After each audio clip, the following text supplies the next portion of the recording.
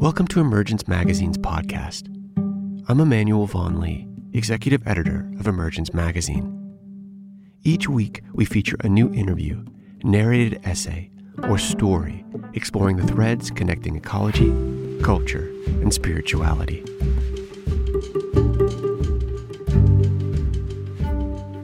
Kalyani Mam is a Sundance-winning documentary filmmaker. Her films include A River Changes Course, Lost World, and The Fight for Orang Valley. Born in Battambang, Cambodia, during the Khmer Rouge regime, Kalyani immigrated to the United States in 1981 with her family. In this essay, Kalyani recalls the way her mother nourished and sustained her family while living in refugee camps on the Thai border, preparing umami soups, chicken rice, and fried noodles. Years later, as Kalyani cooks for her husband and mother-in-law who have fallen ill during the pandemic, she reflects on food as a conduit for healing and love, and shares her mother's recipe for pickled lime soup.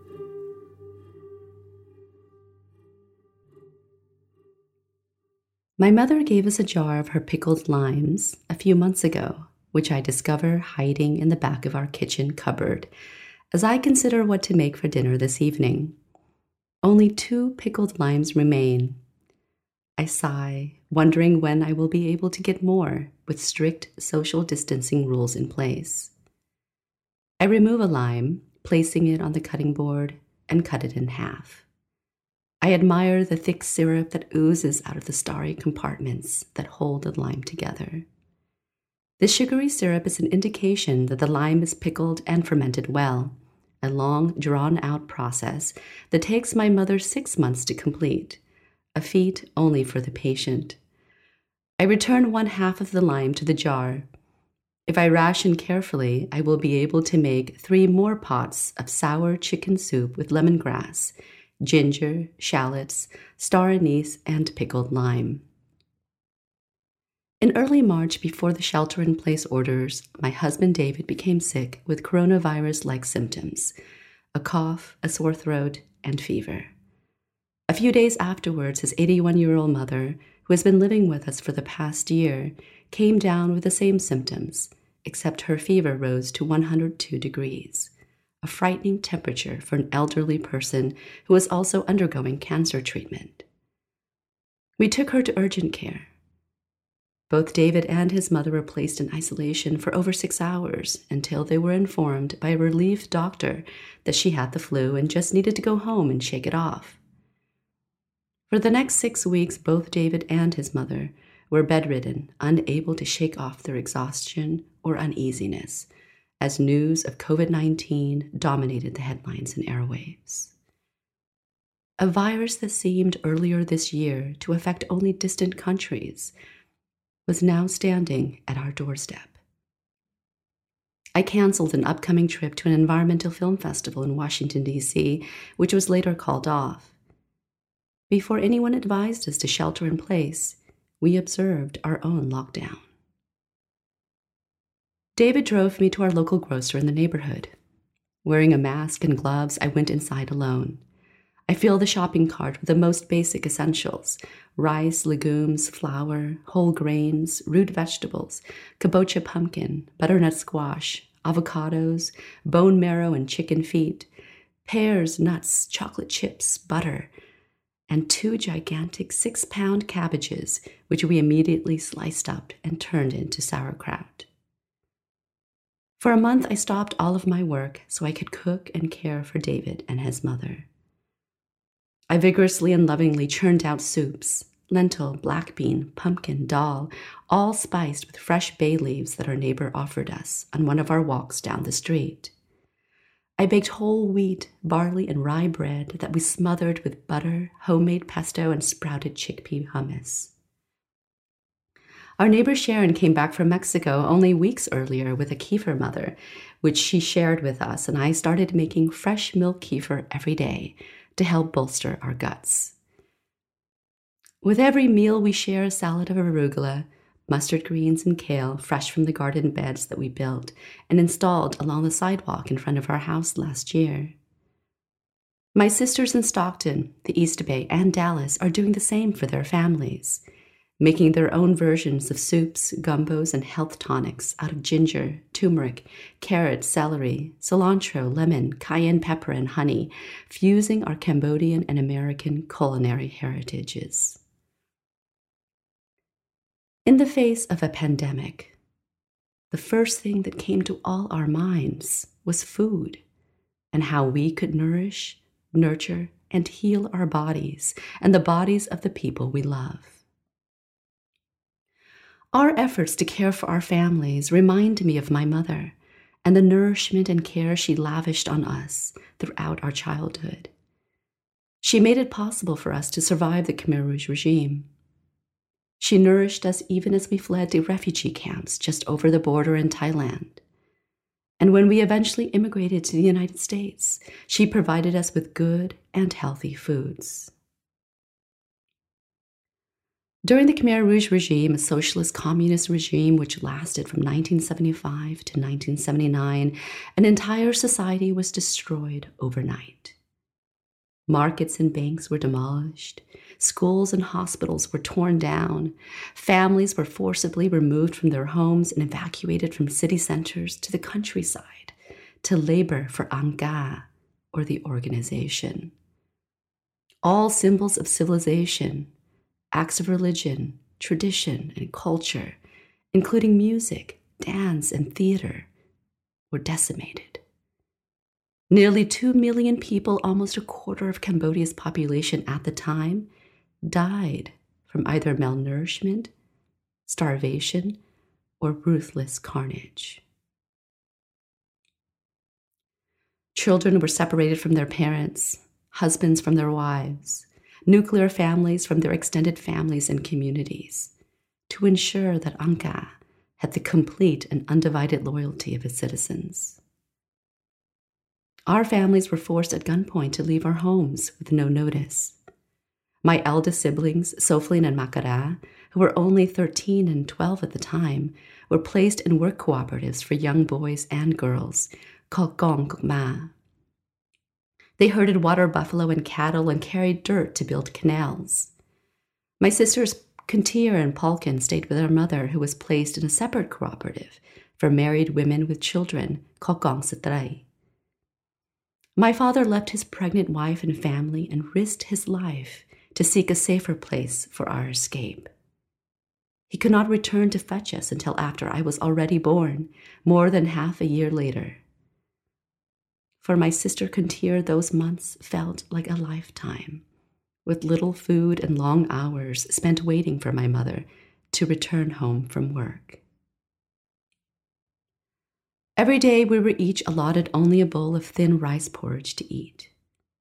In the evening, after the day's work was done, my mother collected our bowls and poured all of the porridge into a pot, adding more water and a vegetable called pthi bana, or amaranth, which grew like a weed and is a highly nutritious source of fiber and vitamins, including iron and protein.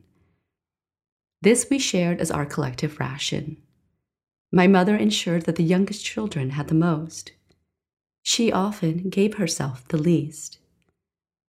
Under the Khmer Rouge regime, we were not allowed to grow and harvest our own food or even to forage for wild foods in the forest. All lands and all foods belonged to Angka. Taking from Angka was considered stealing, often punishable by imprisonment or death. My mother resisted, and so did my elder brother and sister. One day on their way to work in the cooperative, Soflin and Makara snuck into the forest to dig wild potatoes. Deep in the wetlands, they foraged for snails and frogs. They hid their cache along the road to pick up later and bring back to my mother. She cut up the potatoes, laid them out to dry, and then crushed them into a flour. She mixed the flour with water, shaped them into small buns, and then stuffed them with chopped and minced snails and frogs, which she then steamed and served hot and fresh. The juiciness of the filling complemented the fluffiness of the bun. Traditionally made of rice and tapioca flour and stuffed with minced pork, carrots, celery, and egg, these buns are called num bao. With a thin and lithe body, it was easy for my brother to sneak around and find things to steal. When the Khmer Rouge soldiers butchered cattle for their own consumption, he would sneak in and snatch a piece of cattle fat and hide it in his pocket. With this fat, my mother made a stew called caw. Caw is traditionally made with pork, beef, or fish, palm sugar, caramelized shallots, and star anise. Lacking palm sugar, she squeezed juice from oranges my brother stole from the trees that grew in the camp and boiled the juice until only a thick and sugary syrup remained. With this syrup, beef fat, and the eel my brother caught in the river, my mother made a delicious citrusy stew. Months passed, and our family had no idea if our father was dead or alive. How would we survive without him? As the only male in the family, my brother Makara became our main provider. While my mother was pregnant with me, he decided he would pick a jackfruit for her, knowing she needed the extra nutrients, risking his life to make sure that I would have enough breast milk. A tall jackfruit tree stood along the side of the road a couple of miles from the camp. On the tree was a large jackfruit dangling promiscuously from the branch, every day growing larger and riper, taunting my brother with the challenge of picking such an enormous and unattainable fruit. In the evening twilight, as my brother was returning from herding water buffalo, he climbed the jackfruit tree. Slowly and methodically, he climbed, using all his strength to pull himself up the tree. Extending his short arms, he reached up and with a small, sharp knife, sliced the stem that attached the fruit to the tree. The jackfruit was too large for him to hold on to. He had to make a choice, either drop the jackfruit or risk falling down himself. A young Khmer Rouge soldier, not much older than my brother, rushed to see what had happened. He saw the jackfruit on the ground, the stem finely sliced, and my brother trembling and clinging to the tree. "Did you do this?" he asked. "No," my brother answered. "I was just looking for the buffalo I was herding." "Aren't you a bit far from the herd?" he asked again. That night, Khmer Rouge soldiers dragged him away to be re-educated. They tied his left hand to an ox cart and climbed aboard, forcing him to pull it for 2 miles while carrying the heavy jackfruit on his right shoulder. We did not see him again until days later, when he was brought back, tortured but alive. In January 1979, Vietnamese troops invaded Cambodia and quickly destroyed most of the Khmer Rouge forces. Thousands of families saw this as an opportunity to flee, including our own. My 4 siblings filed in a single line behind my mother, who carried me in her arms.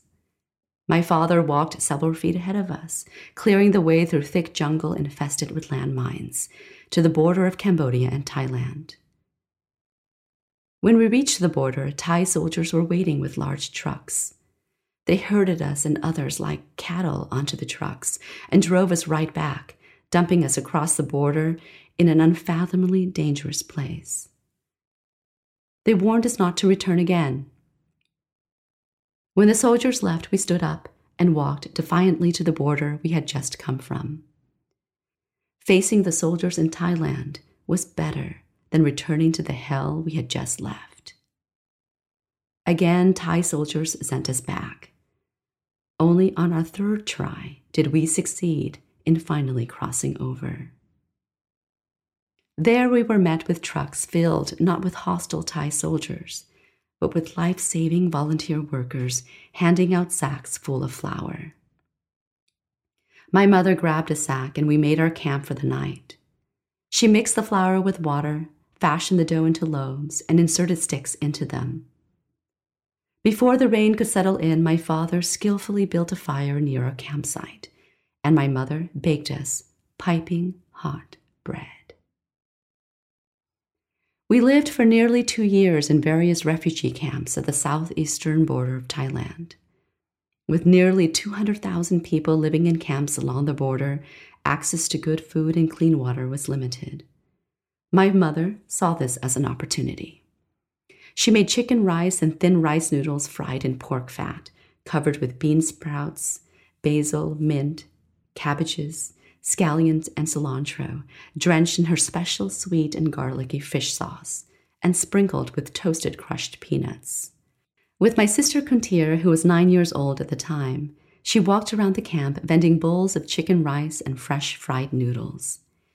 People told her they had never tasted such delicious rice and noodles before, soft yet crispy and so rich with flavor.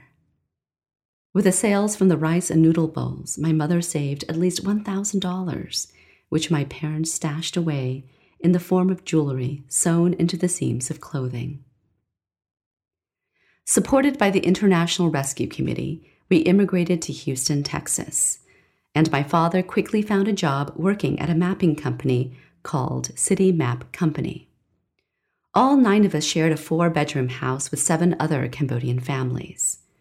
Every week, my mother and father went to a large Mexican store in town where the fruits and vegetables were fresh, prices were low, and people were kind, and we loaded the car with boxes filled with fresh food. At that time, a large box of apples or pears cost only $1.50. My mother wouldn't touch a box if it cost even $2. She bought an entire chicken for 99 cents, which she rationed to last us 3 meals. With a budget of only $25 or $30 a week, my parents were able to feed us all well. With our rice and noodle money and another $1,000 we saved up, we bought our first American car, a shiny blue Chevy Chevelle, which invited the wrath of other Texans who accused us of stealing their jobs. Within months, the Chevy was destroyed. The brother of City Map Company's owner smashed the car with a baseball bat, shouting at my father he didn't deserve to own a car. My father returned home that night, crestfallen. He and my mother decided soon after we would move elsewhere to a more safe and welcoming place. In 1983, when we moved to Stockton, the fruit basket of California, we were welcomed into a culturally rich and diverse community, and fresh fruits and vegetables were even easier to come by. Every Saturday morning, my mother visited the local farmers market, back when farmers markets weren't simply a pastime, but a way of life, and food was food. She called it Psa Spian, or the bridge market, because it was located underneath a bridge. The farmers came from all different ethnic backgrounds: Hmong, Cambodian, Mexican, Lao, and the vegetables they offered were just as exotic and varied. Bitter melon, winter melon, wax gourd, daikon, eggplant, napa cabbage, kabocha pumpkin, chili peppers, galangal, lemongrass, ginger.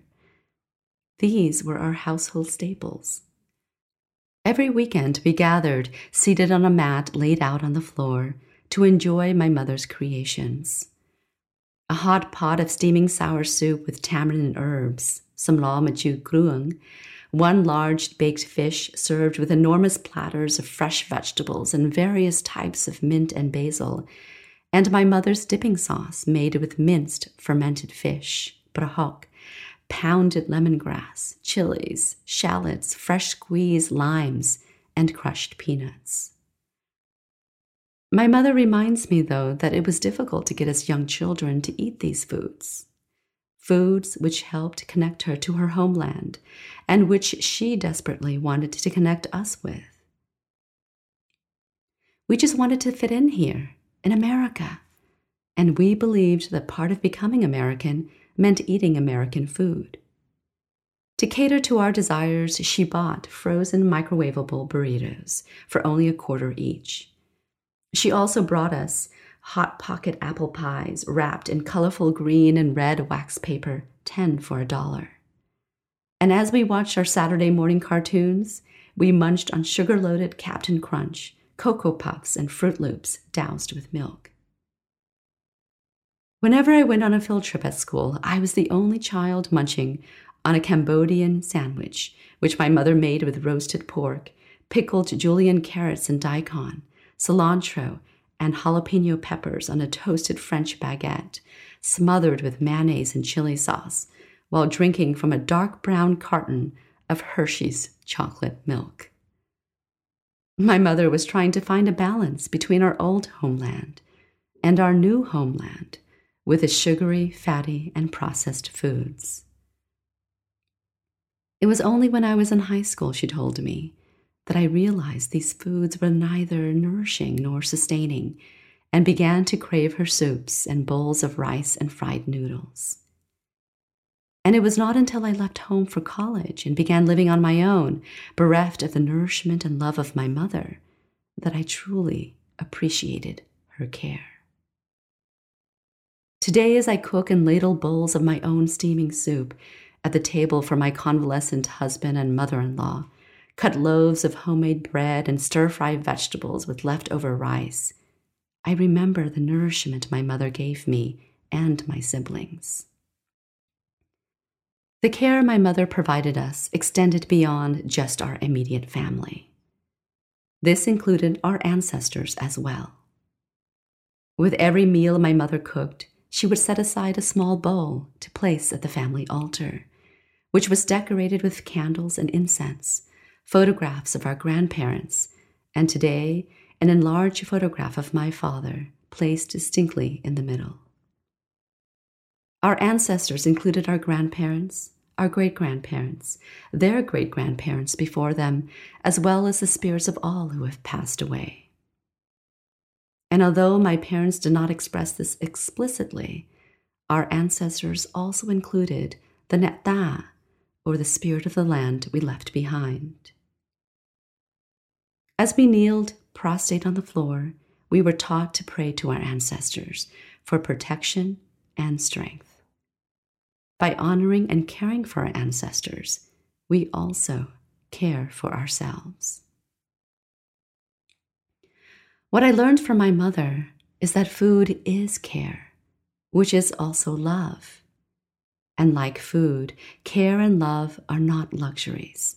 They are necessities, the essence of all life and our survival.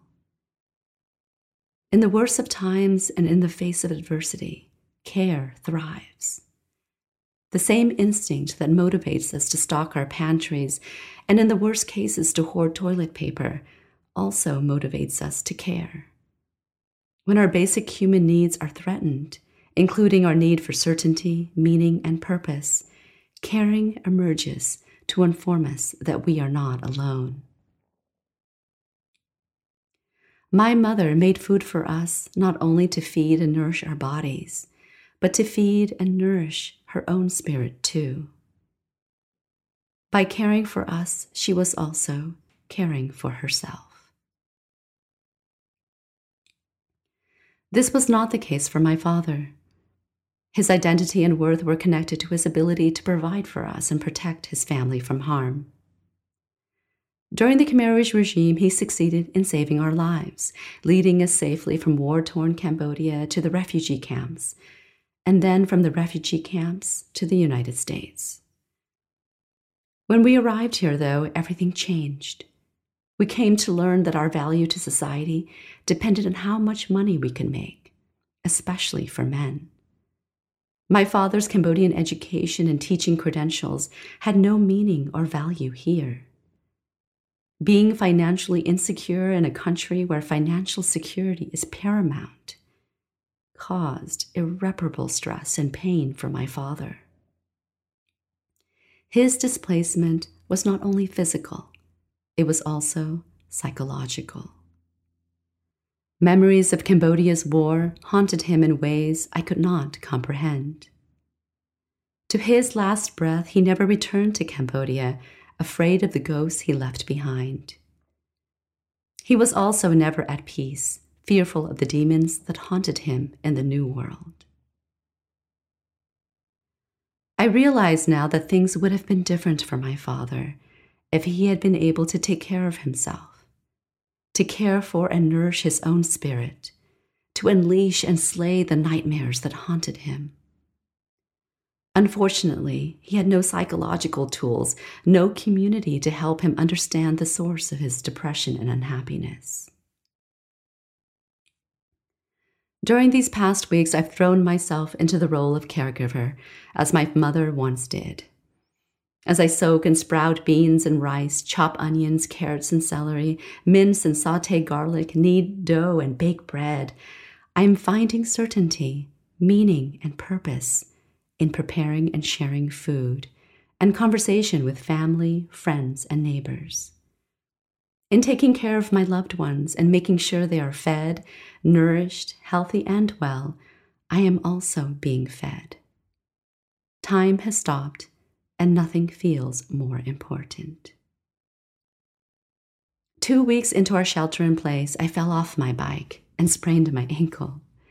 Our neighbor Sharon rushed over with a bandage wrapped in a paper bag. Our neighbor Tracy and our neighbors across the street, Chris and Dolores, came over with 2 pairs of crutches. My husband brought pillows so I could keep my foot raised on the couch. Every evening he helped me ice, massage, and bandage my foot. My mother-in-law brought in a bowl of hot water with Epsom salts. A week later, Sharon texted me, "Poke your head out the window to say hi. We're in the driveway." She and our friends, Joy and Jill, were gathered outside with their lawn chairs, 6 feet apart from one another. One seat was empty.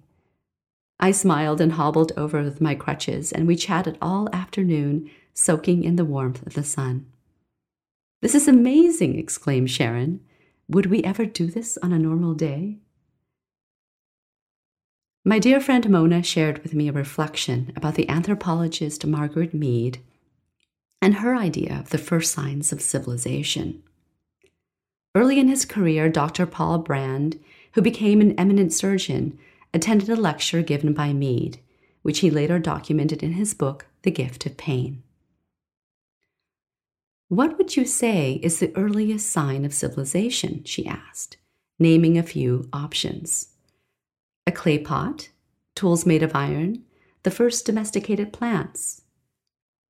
"These are all early signs," she continued, "but here's what I believe to be evidence of the earliest true civilization." High above her head, she held a human femur, the largest bone in the leg, and pointed to a grossly thickened area where the bone had fractured and solidly healed. Such signs of healing are never found among the remains of the earliest, fiercest societies. In their skeletons, we find violence, a rib pierced by an arrow, a skull crushed by a club. But this healed bone shows that someone must have cared for the injured person, hunted on his behalf, brought him food, served him at personal sacrifice. With Margaret Mead, I believe that this quality of shared pain is central to what it means to be a human being. And the presence of a caring person can have an actual, measurable effect on pain and on healing. Civilization begins with care. My family and I would not have survived without my mother's food and nourishment and my father's resilient will to protect us from harm. My ankle would not have healed so quickly without the love and care of my family, neighbors, and community. We fall, and others help pick us back up again. We live and thrive through our relationships of care with one another, with our communities, and with nature too. As I sit and stare at the Japanese maple tree outside our window, the starry leaves connected by a web of limbs and branches, I wonder how different it would have been for my father if he'd received the care that he needed to heal and liberate himself from his isolation. I also think of my mother and her pickled limes and the starry compartments that hold these limes together.